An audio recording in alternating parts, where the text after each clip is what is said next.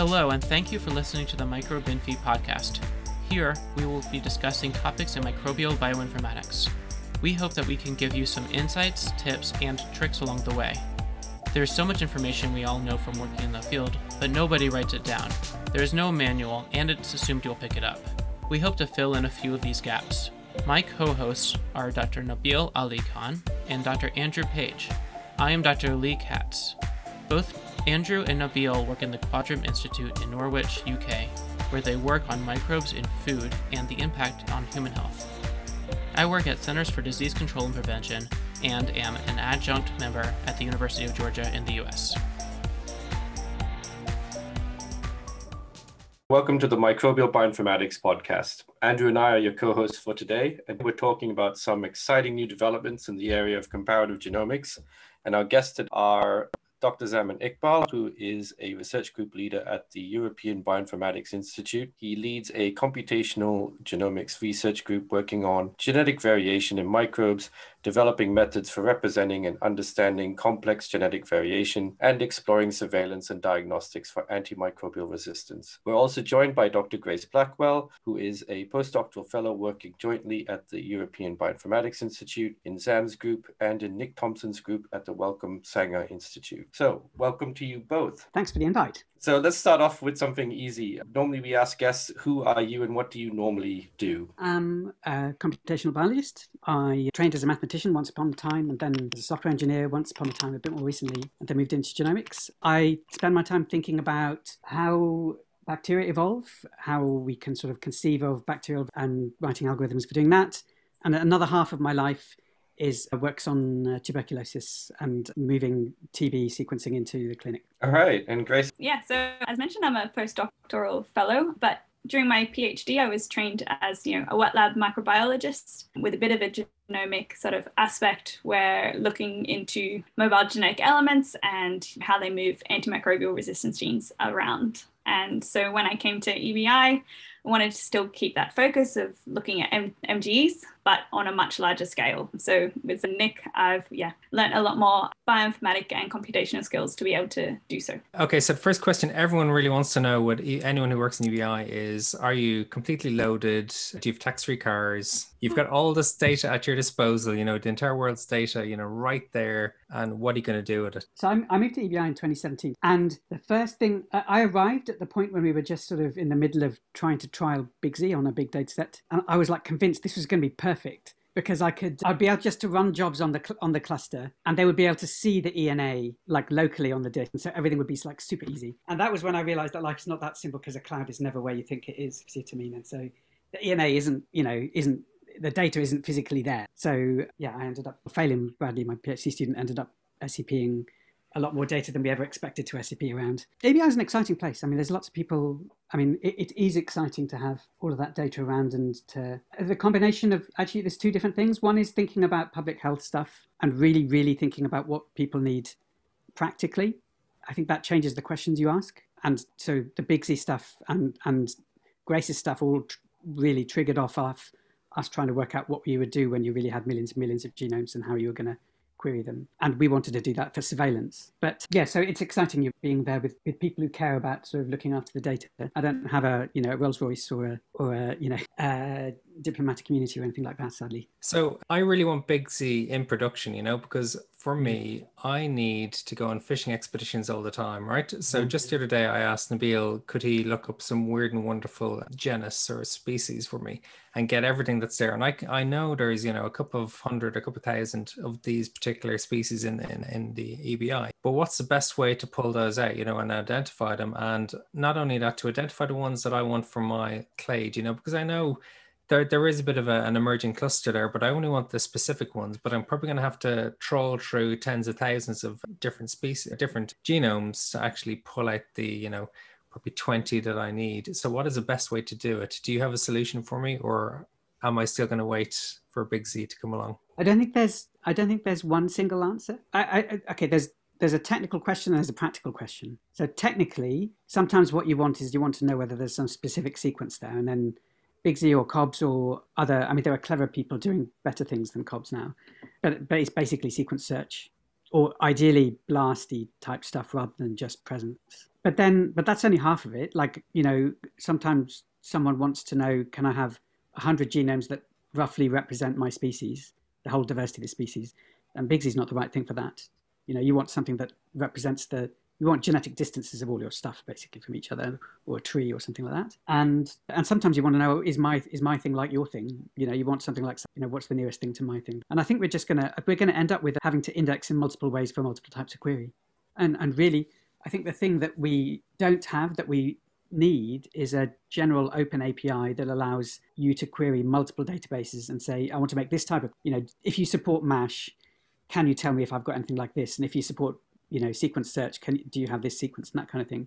And it's a sort of obvious thing, but we should have an open API that allows you to specify what kind of query you want, and the server can reply saying yes or no, I don't support it, and and that way, you're great. I mean, Grace has done an amazing job with all of this data, and other people are doing amazing jobs with other chunks of data around the place. Either we spend all of our lives continually aggregating it, or you can guess which answer. We find a way to actually talk between these databases, and in some cases there'd be legal reasons why they can't share, or strong preferences, but they might be up for saying, yes, I do have something like that. So Grace, what is COB? COB stands for Compact Bit Slice Signature Index, and it's, in my kind of view, because I'm not a developer, it's like Bigsy 2.0. So it indexes in the same way, my best of my knowledge, but it's just more compact. So it means that when I created this index, it was now not 80 terabytes, it was only 800 gigs, and we could actually perform searches a lot faster. Bigsy basically makes a massive rectangle, a big matrix of Bloom indexes.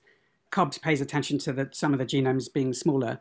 And so it's like integration, really. You have rectangles underneath the curve instead of one massive rectangle. And so what can you get out of it? Like, what are the inputs to it and what are the outputs from it? Yeah, so you can query any sequence. So this could be a gene, particular part of a gene that covers a SNP, or even an entire plasmid, which I've done for quite a few people. And so what it does is it splits your query into its overlapping k-mers, and then queries each of those k-mers for its presence or absence in the index. And usually have to specify a threshold. So how many of those k-mers have to be present for you to get the resulting hit. And then it will spit out at the end a list of the sample IDs that have your query of interest and the specific threshold that's present. And it does really well for identifying sequences that are quite close to what you query, but due to the way it needs a perfect match for each of these k-mers, it's not good for identifying more divergent sequences. So would that be useful for, say, looking at plasmids that move around between different species? Or Yeah, I've done that for that. So one of my projects that I'm doing at the moment is we're taking one of the replicons for the small plasmids, ColRNA1, and pulling out all of the assemblies that have that plasmid. And I've used COBS to do that. And that's across all of kind of proteobacteria that plasmid is found. And have you noticed any unusual signals? Like I personally, as a computer scientist, was surprised when I saw, say, a plasmid from E. coli turning up in Salmonella, but have you noticed anything else like that? Yeah, host range of plasmids is, for some, is quite well known how far they can go. Some can actually go across phyla, which I think is pretty amazing to have the replication system work that well. But others we know are more restricted. And what I do find is really cool is when you do have identical sequence of plasmid in different species, especially over time, that can happen as well. So these elements I just think are quite amazing in the way that they can spread and evolve, but also stay the same for so long. What kind of size of k-mers can you support? Like, can you support, say, PCR primers? Could you use for primer search, and saying which primers will work best for one particular species, that kind of thing? There's no reason why you couldn't do that. At the moment, we've indexed it for 31 mers. We very nearly, so in the back, it's annoying that we've got 90% of a job done. We set up a system so that we could try and keep up with it. And while we were at it, we decided we were going to index everything at 15 and 31, so that we'd have both. And we got through to like January 2020, more or less. And then some people left the team and COVID happened and all the rest of it. And so a whole plan of moving that from research to ENA core basically fell over. But we need to restart and try and catch up with it. Like there's 660,000 genomes in Grace's dataset, and there's now 1.7 million in the ENA. So we really need to get our skates on to catch up with them. Well, don't worry, there's been no sequencing of bacteria in the past year and a half anyway. So yeah, that's a good point. Yeah, imagine what it could have been at. It's kind of exciting that, some of the questions with like host ranges of mobile elements and things like that, it'd be quite hard to design a study to sample widely enough the phylogeny, if you see what I mean. I mean, you would the things that we found, they're widely enough spread that you wouldn't know to go and look there, if you see what I mean. It's only with this gradually accumulated massive data set from all kinds of people that you find all this stuff that you would never know to look for. That's one of the exciting things, really, that we've got. It's a massive shared resource, and we ought to be able to make better use of it. So what kind of memory do you need for a system like that? Not much, actually. It's all on disk. I mean, so maybe a gig or two, but the limitation is actually disk speed. So ideally, it would all be an SSD, or we've actually built an aggregation thing so you can query multiple indexes. I mean, it's much more scalable if you can split many smaller indexes across different servers. Are you able to look at AMR genes over all species simultaneously and get kind of like a high-level satellite overview of how that is and how it changes over time? Yeah, so that's one of the analyses that we did with the paper. So instead of doing it via the COBS, instead I actually ran NCBI's AMR finder on each of the genomes individually. And so that reported to us any sort of predicted antimicrobial resistance genes. For the acquired ones, we didn't end up including SNPs. But as for, so we're able to look, what genes are where and, how many genes, antibiotic resistant genes are in a specific genome. We were slightly limited on over time as we were based off the metadata that you get from a read submission, which doesn't include isolation date. And so instead we were having to use date made public as our sort of age estimation of that data set. So we've been talking about a range of different topics, and a lot of this is actually encapsulated in this recent preprint from the both of you and your colleagues. So can you take us through that? So this is the recent bioRxiv. It's out on bioRxiv as a preprint called Exploring Bacterial Diversity via a Curated and Searchable Snapshot of Archived DNA Sequences. And we'll put a link to that in the show so people can find it. So can you take us through it, maybe, Grace? What was the motivation for this? I mean, a lot of it we've kind of touched on in terms of just getting on top of all the data out there, but what was it for you, really getting into this? So for me, when I came to the EVI and Sanger, we wanted to, along with Zam and Nick, we wanted to look at mobile genetic elements and how they're distributed within bacteria, and how they've evolved over time. Those sort of questions were what we were interested in asking. But really, we wanted to apply this to, all data that was available. And so just when I joined, BigZ Demo was available, and that had everything up to end of 2016, and it was indexed just based on the reads. And so I could do my queries in BigZ, and I could get out the data sets that had my element of interest. But when it came to analysis, I really wanted, and also to know some extra information about what's in the assemblies, such as other plasmid replicons, or what AMR genes did it contain. And so that led to one conversation with Nick and Zam, where Nick was like, let's just assemble it all. And so that was probably early November 2018. And then we pulled in Martin, who's Martin Hunt, who's an amazing developer and bioinformatician. And he, over like 3 weeks, put together our download pipeline and assembly pipeline. And then, I spent the next 6 months actually running the pipeline and getting all the 661,405 bacterial assemblies. Yeah, and so now these are all up on an FTP server via the ENA, I think, isn't it? We are in the process of submitting them to the ENA. They're going to be classed as third-party assemblies. It's also been about 1.5 years of trying to figure out how they class our assemblies and how they wanted to upload them and make sure it was in a form that NCBI would also agree with, and the DDJ as well. But on the FTP, but hopefully we'll be in the ENA and SRA soon. Zam, anything you wanted to add? Yeah, I think it's quite exciting trying to build. I at the start of this, I was sort of keen not to do the assemblies if I possibly could. When we did BigZ, we would it's because short read assemblies are imperfect anyway, and sometimes things have got mixtures and so on.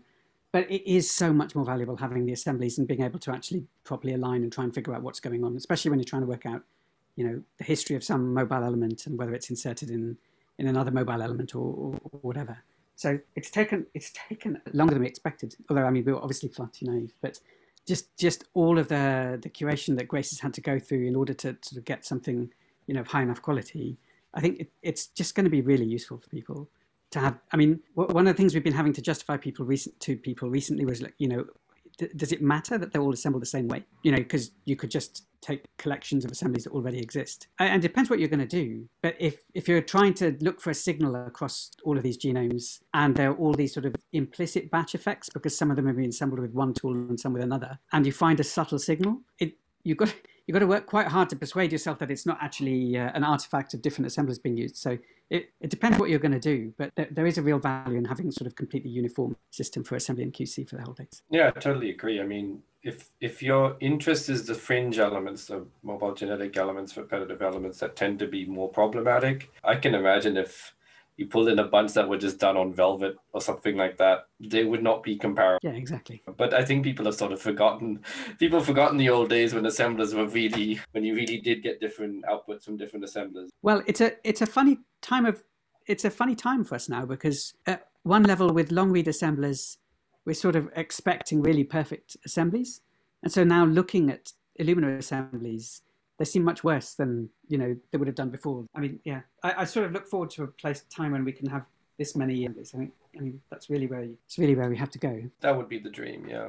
That'd definitely be something amazing. But I mean, we touched on a few of the different use cases already with digging around for mobile genetic elements or AMR. But what are some of the others that for you were the main motivations for this work? I suppose what I want to mention here is more the extra indices that we put on top. So yeah, making it searchable was a big thing, and that was the COBS. But the other thing was we wanted to actually be able to look at how the phylogenetic relationship between the genomes that did contain any gene or sequence of interest. And so that really led us to doing at first the SAL-MASH index. So we sketched each of the assemblies and then put that into an index. And so that really allows, if you've, say, got a new genome and you want to see how is it related to anything we've seen before, you should be able to sketch it and search it against this database, and you'll be able to get out however many of its closest neighbours that you're after. And then the other thing, then we've kind of followed this up with John Lee's PP sketch, and that really, it performs a core and accessory genome distance estimation. And so then we're able to actually have putative relationships between these genomes and can make trees. Nothing too fancy, but enough to tell you if you've maybe got a cluster of very closely related strains, or if they're different clades within a species. You've given the kind of answer I might have expected myself to give, so I'll give the kind of answer I'd expect you to give, which is there's just so many unknowns with transposon and plasmid and other mobile element biology. And to give definitive answers, you sort of need to do very careful. But to get good hypotheses, I mean, this is really fertile ground. So I'm kind of excited about sort of picking individual transposons and things and following them up through the data and trying to understand how and when when is quite hard to estimate, but where they're more and less abundant, how they've changed. Again, it's all sort of circumstantial, but looking at what correlates with what. Particularly stuff like spacer elements, what correlation is there between spacer elements and the mobile elements you do and don't find inside genomes, that kind of thing. There's so much stuff to explore. I have a laundry list of genes of interest or structures of interest that I would love to kind of dig into this and go after, once in a glorious future where COVID isn't a problem. I mean, there's from the other Jekyll and Hyde half of my personality. I'm quite keen on basically. So there's a weird thing that K-MER indexes are a bit like Google. They're sort of like a document retrieval problem. So in Google, you sort of you pass in a word and you want to know which web page contains it, and here you pass in a K-MER and you want to know which genome. And the language, obviously, bacterial language is so much more complicated than English or French or whatever, but it is that kind of problem, and there are a lot of super clever computer scientists out there with very clever ways of doing these kind of indexes, and you can already see. I mean, it's 4 years, I guess, since Bigsy came out, and there's so many different approaches now which are more efficient. So I'm keen. I think this data set is just a really useful data set for people to benchmark on, and you've already seen this amazing paper for Ryan Cheeky and co, where they're building sort of minimizer to Bourne graphs where the alphabet is minimizers instead of bases. I think it's really important for us, for people who care about the majority of cellular life on this planet, as opposed to humans, that we have to make sort of data sets and the kind of problems we want to answer. We want to make that sort of really clear, because bioinformatics tools end up inevitably are tuned for the use case that you want them to use them on. And it's very easy for things to get super tuned for working really well on human genomics, which is important, but it's different.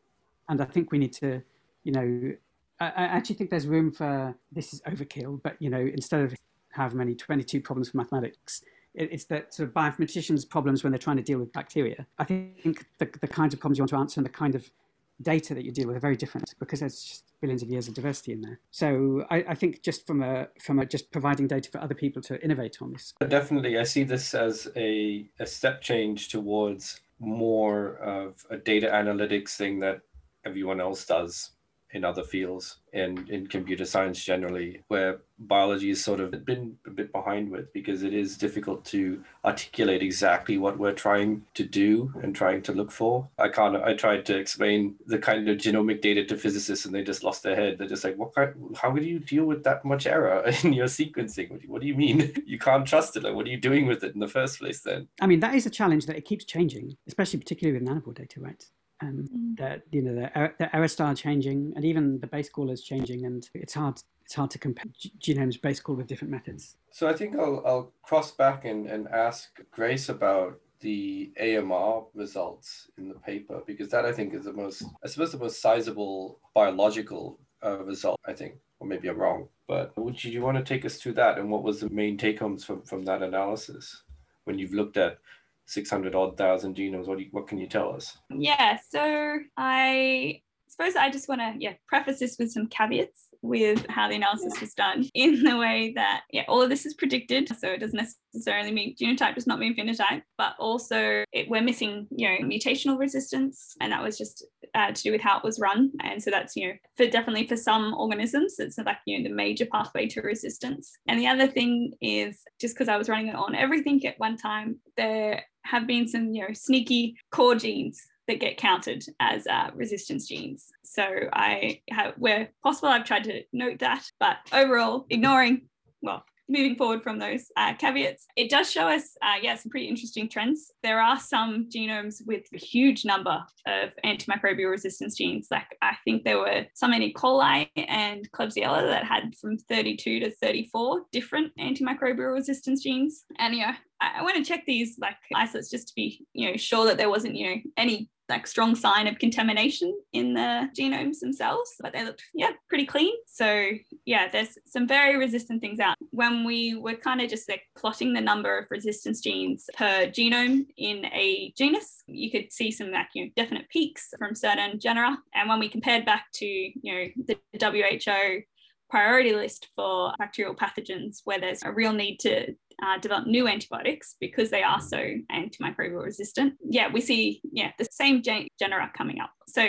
these are sort of some problems that we already knew about, but there is quite a number of species that came up that aren't on that list, and so potentially might be problems in the future, or might be reservoirs of antimicrobial resistance genes for our more problematic clinical species. So I noticed that TB isn't even on that list. So is TB still a problem? I think if I read the introduction to that paper, the one that says the WHO priority pathogen list, it then says and TB as a secondary. It's because the numbers for TB are so high, it just dwarfs everything else in the graph, right? It's sort of. I mean, I think there's more. Yeah.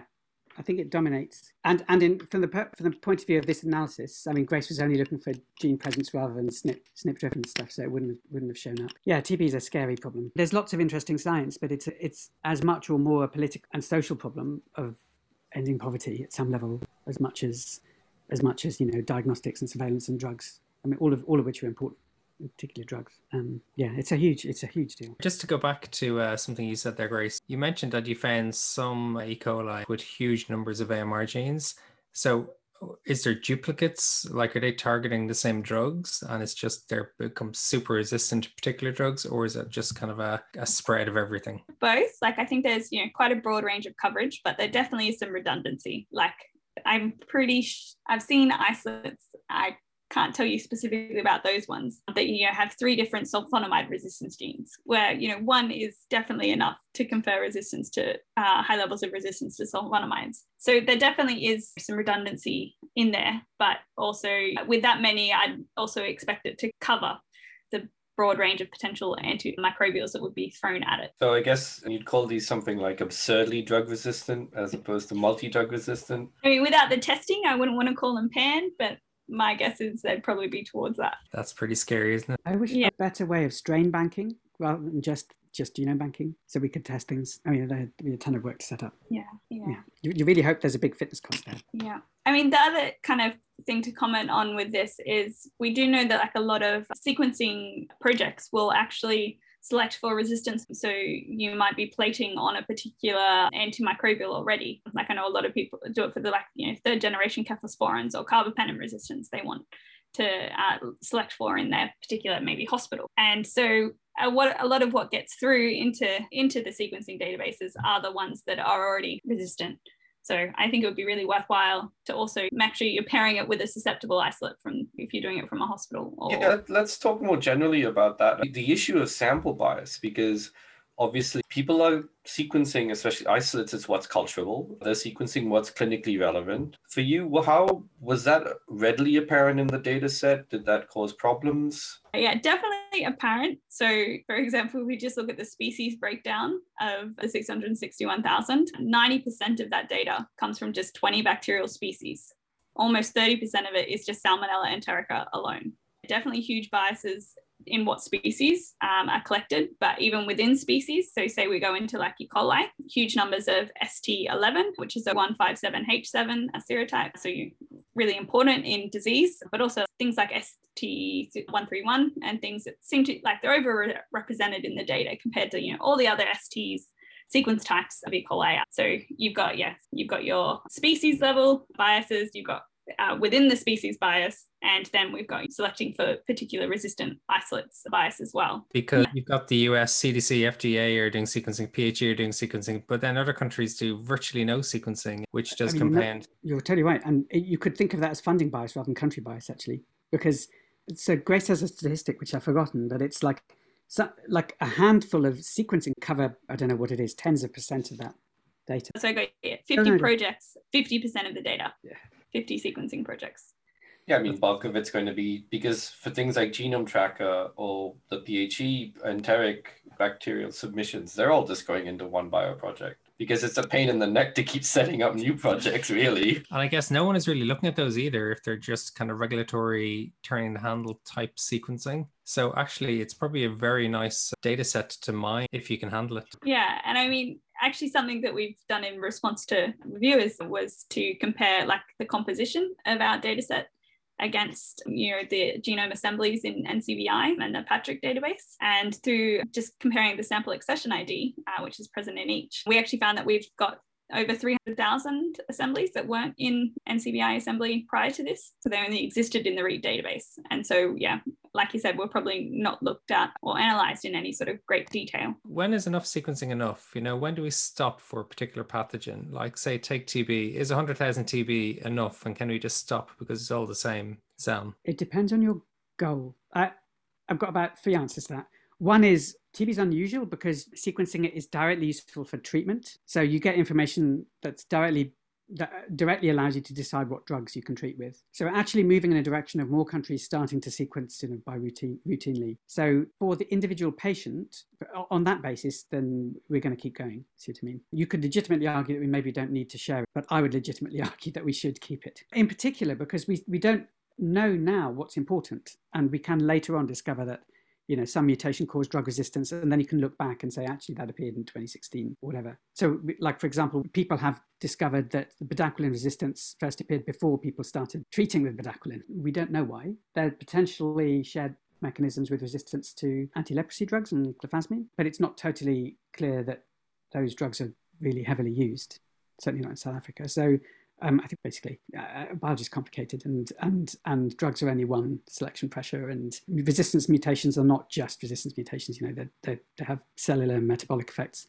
I think that's a cheap answer, that we're going to need to keep sequencing because of diagnostics. I think you're right that if nothing much was going on now, you can learn a lot about ancient history without having hundreds of thousands of genomes, because it depends how far in the deep past you want to go. The thing is that we're applying all these pressures now, and we sort of want to know what's happening now. So that, there's interesting examples. For example, so here's an interesting one. Quite commonly for TB, where you test with line probe assays. So it's effectively PCR testing for specific SNPs. If there's a resistant SNP that's not on your list, it's not in your PCR test, that's a selective advantage for that bug because, you don't treat it appropriately. And so you're actually seen outbreaks where basically diagnostic driven selection for mutations that are not in your catalogue. The chlamydia in Sweden, a few years ago in Sweden, they had a huge drop in cases of chlamydia, and it turned out it was just the particular PCR primers they're using weren't working anymore. And those primers were on a plasmid. Oh, really? Like it was trying to detect a plasmid, which like I have heard is very stable in chlamydia. It's normally always there, but some changes happened. Yeah. So it wasn't even like on the chromosome, the marker. Oh, wow. But anyway, so I think as long as changes are going to be started, and in particular, so first of all, we'd like to notice when resistance appears to new drugs, and we're pretty sure it's going to happen fast. And we want to, when it happens, we sort of want to try and backtrack and sort of find out when it appeared and where else it is. If you're rolling out a regimen somewhere, I think in theory, it would be important to know, is resistance. I mean, that's me being paranoid. It's not a super high likely thing, but I think in principle, when you're testing a new antimicrobial, how do you test? I mean, obviously you test in the lab. In principle, you would have clinical trials. It would be really good if we started deep sequencing people in clinical trials and noticing low frequency mutations which start to appear and so on. And if I was a drug manufacturer, I would quite like the ability, if I knew something caused resistance, I'd quite like the ability to go and check, is it out there already? Or is this at least a priori something that doesn't exist in the world yet? It depends. Anyway, another answer, which is maybe more constructive. If you want to know how much AMR or whatever there is out there in the world, there are other species we need to be sampling rather than the ones we already have had. Yeah. Some systematic random sampling from across the world would be super valuable. Yeah, and just, increasing the diversity. So not just maybe different species, but also the same species that we care about, but in different places in the world from different environments. All of that, I think, would really be valuable and would increase what we know about bacteria. I guess even what's inside us, we don't have to look too far. There's so many bugs inside us. We only have terrible mags for, and not even isolates. So start at home. I mean, we have to go back and redo all of this for different growth conditions, don't we? Yeah, we do have to do that. I mean, the work never ends. If we put like microtiter plates with different growth conditions, different drugs, that's the way forward. Well, it's one way forward. We're going to be busy for a while, even if it wasn't for COVID. Great. We have a job then for the next few decades. We're just advertising that we should have a job for life. Well, until someone comes up with a sequencing technology where we can just get the full chromosome out, a single cell goes in, magic full chromosome, full plasmids, push of a button. Well, that would be great. But let's say I give you 10,000 perfect genomes and you want to understand either their evolutionary history or, how things are related and things like that. It's not straightforward, in particular because bacteria have pangenomes and they don't, it's not strictly clonal evolution. I think there's a lot of open and interesting stuff going on. The obvious stuff, which is, the difference between the clonal inheritance, genes move in and out, and what compensatory mutation happens when stuff arrives and this kind of stuff. And then the bonkers stuff with phage and plasmids and mobile elements and what stuff's going on there.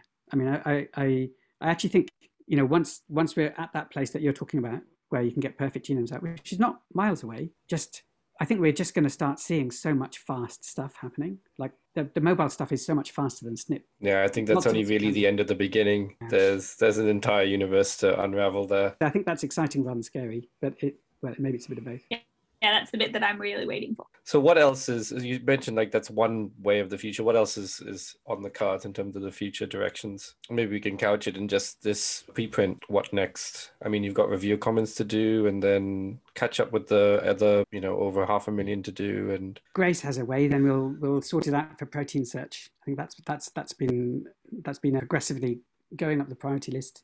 I think that would be, COBSL doesn't care what alphabet your data's in, so we could 6-way translate everything and then search it that way. What would be the advantage of protein, say, if you did it that way? And what would you do with it? I can tell you what I'd want, if I'd protein search, and maybe you can solve it then.